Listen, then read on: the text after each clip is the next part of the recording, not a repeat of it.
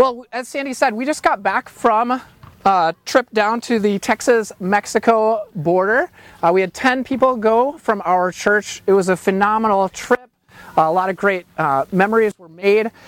My highlight personally was visiting the shelter on the Mexican side of the border where there were Haitian immigrants that were trying to come to the United States.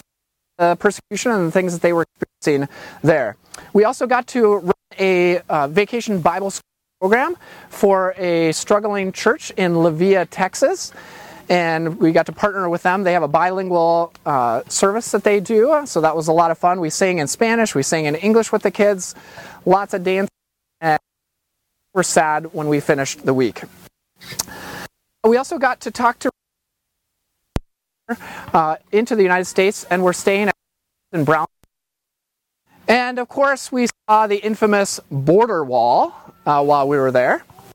And you know, it's interesting how we humans erect walls or create ourselves. I can think of the Berlin Wall, the Great Wall of China. Of course, there's also the wall in Jerusalem that separates Palestine from Israel.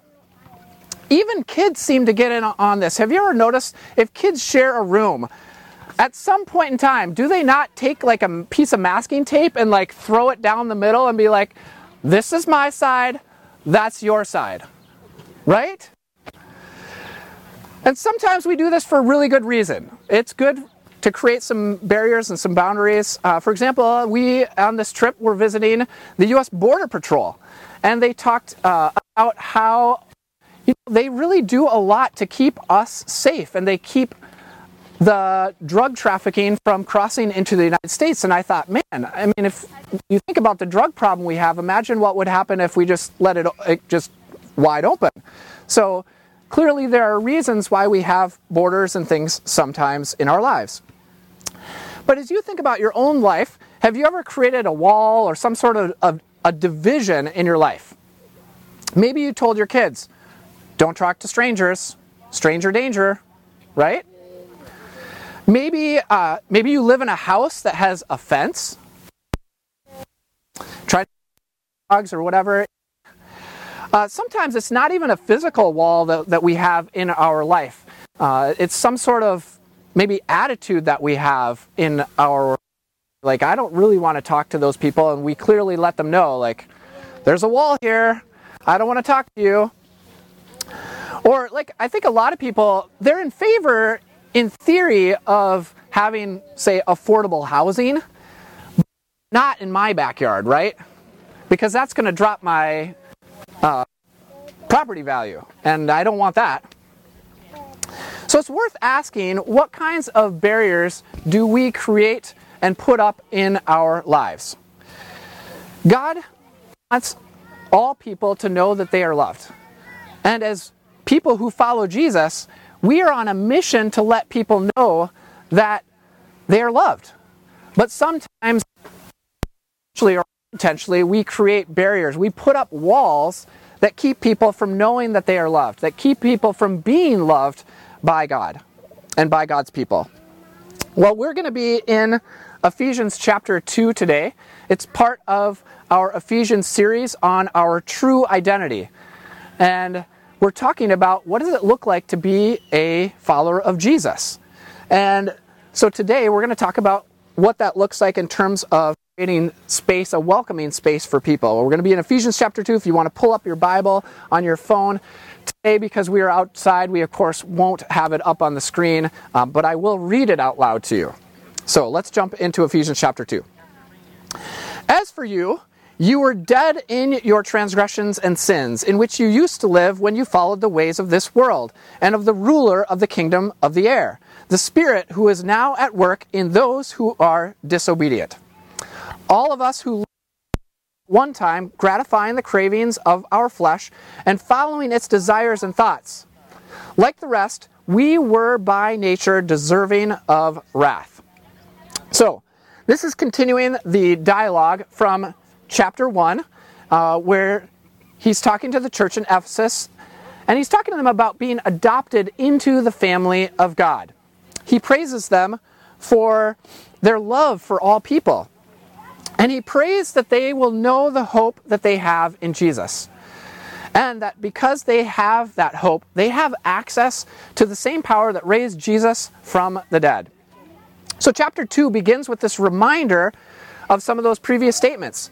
And he says, you all are dead in your sins, dead in your transgressions. This happens when you are gratifying the cravings of your flesh, of your body. Now, ancient Near East thinkers probably would have been, this would not have been totally foreign to them. They saw sin as a result of demonic work in their lives. And for us today, it might sound like a little strong language, like dead. Wow, that's really strong. But I also think if we think about it in regards to kind of some of the things that people will do in this world, for example, using drugs, drinking and driving. If we think about some of these sorts of activities, speeding, while it may not actually do anything initially, studies have shown that the higher speed you go, the more likely you will crash. And we could come up with all sorts of other ideas of things that people engage in that are not necessarily healthy or will lead to healthy living. In fact, we might say that some of these things literally lead to death. So this is not, I think, a foreign concept, and Paul is sort of making them aware of this, that we live in this fallen world, and sin causes us to do these things. So just as we would say that criminal activity deserves to be punished, Paul says that these activities deserve wrath.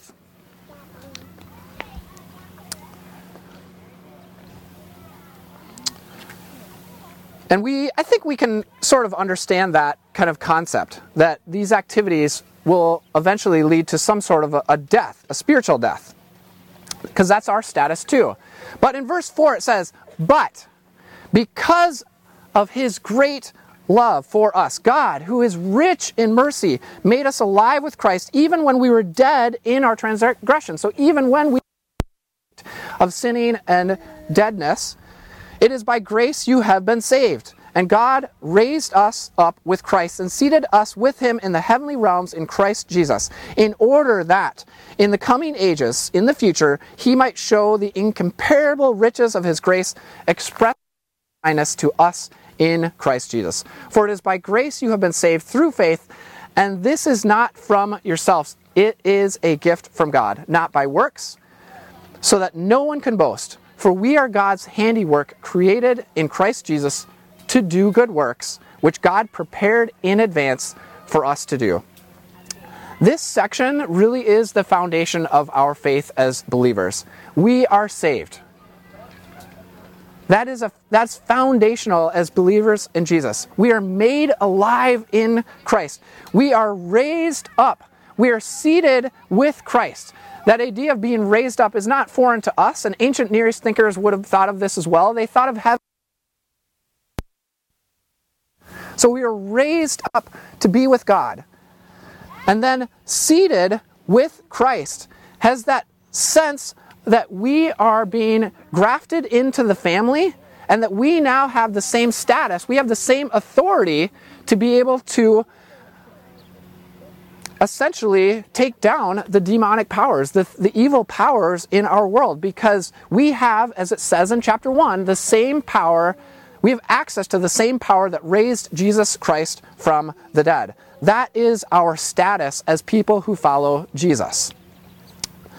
This is foundational. And we have that because, not because of ourselves, but because of God's great love. This is all about God. We don't deserve this, per se. Rather, it's a gift from God. And that gift is incomparable. There's nothing that we can compare on earth. I couldn't come up with a good analogy for you to understand the vastness and the greatness of God's love. But like any gift, because it says it's a gift, we do need to receive that gift. But some people discard it. It's like that Christmas or birthday gift that you get, that you say, you open it up and you say thank you, and then you bring it home again, except maybe to throw it in the trash. And some people do that. But others choose to say, yes, I want that gift. Please bring it in my life. And when we bring that, then we get the access to that power, and we then are able to go out and do good works in the world. The next section starts with therefore, so let's summarize a little bit where we're at. All of us were dead in our sins. But because of God's great love, God has given us an amazing gift of life. It's given us a new purpose, and it's not something that we deserve. It's this gift that we get to be a part of the family of God, that we have this new purpose, and that we are empowered with the same power that raised Jesus from the dead. Therefore, it says in verse 11, remember that formerly you who were Gentiles by birth and called uncircumcised by those who called themselves the circumcision, which is done in the body by human hands, remember that at that time you were separate from Christ, excluded from citizenship in Israel, and foreigners to the covenants of the promise, without hope and without God in the world. So up to this point, he's been talking to everyone in the church at Ephesus, and of course this letter would have been circulated around to the other churches, so he's talking to them as well. But specifically, he's starting to identify a specific group of people within the church, Gentiles. And most of the people in Ephesus were Gentiles. Gentiles were people that were uncircumcised. They were people who had not partaken in the sign that God had given the Jews to show everybody that they were God's people. Jewish males were a part of this, and it showed that they were part of the family of God and they were chosen. So the Gentiles, therefore, were not a part of this. They were separated from Christ. They were separated from the Jewish people. They were excluded from the family and the blessing that God had given them. And, in many ways, they were dead, as he said earlier. And if you're dead, you're kind of without hope. And you're without God. So it's to these people, to the Gentiles, in verse 13, he says, but now in Christ Jesus, you who were once far away have been brought near by the blood of Christ. For he himself is our peace, who has made the two groups one and has destroyed the barrier, the dividing wall of hostility. By setting aside in his flesh the law with its commands and regulations, his purpose was to create in himself one new humanity out of the two, thus making peace, and in one body to reconcile both of them to God through the cross, by which he put to death their hostility. He, that is Jesus, came and preached peace to you who were far away and peace to those who were near. For through him we both have access to the Father by one Spirit. Consequently, you are no longer foreigners and strangers, but fellow citizens with God's people and also members of his household, built on the foundation of the apostles and the prophets, with Christ Jesus himself as the chief cornerstone. In him the whole building is joined together and rises to become a holy temple in the Lord, and in him you too are being built together to become a dwelling in which God lives by his Spirit. So even though the Gentiles were far off, even though they were separated from the Jews, from God, Christ brought them near. Christ has brought together that which was formerly separated. The dividing wall refers to, in the temple, in Jewish temple, they had different spaces that people could enter. There was literally a wall that kept the Gentiles from going further into the temple. And of course, as a Jewish believer, you believed that God was in the Ark of the Covenant, and so you could literally get closer to God as you went closer into the temple. And so there was this literal dividing wall that kept the Gentiles from getting closer to God. They weren't just cut off from God, they were cut off from relationship with Israel. And Paul is saying that now, through Christ, that dividing wall, that barrier that kept them apart, is now destroyed. They are now to become one new unified humanity that lives in peace. This was revolutionary back then, and frankly, I think it's still revolutionary today. particularly when I think about the many different ways that we find to create divisions and barriers. We create divisions for all sorts of things. There's communion. Can't take communion unless you have these things or that. We create divisions around who can be a pastor. We create divisions on how people. We create divisions on all sorts of other theological ideas that I don't need to. We also divide over things like ethnicity and worship and Bible translations. And we could go on and on. We would do well to remember that Jesus Christ came to preach peace. Amen. Not that things aren't important things. Many of them are, and we should have dialogue about them. We should talk about them. But if we think about the Jewish context here, the laws were for the Jews to relate to God. That's what they were for. They weren't to keep people away from God. They were how to relate to God. And so as we think about our own practices, how are we creating help facilitate closer to God, to connecting with God, knowing God? We, as the church today, are to show people how to connect with God. That is our purpose. As we come together in peace, we show other people how to live in right relationship with one another and right relationship with God. So what can we do? How can we live out these good works? Well, I'll have to be honest, I struggled with this because this is really complex. And I think there are all sorts of ways that we can do that. But I think in some ways we can counter the dividing walls that we build up by bringing peace and doing good works. So thinking about what sorts of things bring peace in people's lives. What sorts of things create barriers. Becoming aware of those sorts of things. And then I think we can begin to volunteer and help out in spaces where we find that there are dividing walls, where there are barriers that people experience. Maybe you want to advocate for a particular group, or maybe you want to join us on next year's mission trip. When I think about the trip that we got to go on, there were people on both sides of the U.S.-Mexico border that were helping people who were struggling. We got to go to Mexico, and I mentioned Caleo, a church that was helping Haitian people protect them from the streets that are very ugly, and they were providing food for them, and they were providing a safe haven for them. And when we showed up that morning, what were they doing? They were praying. They were praying and asking God to help them through this. And there were people, Christians, on that side of the border that were helping them.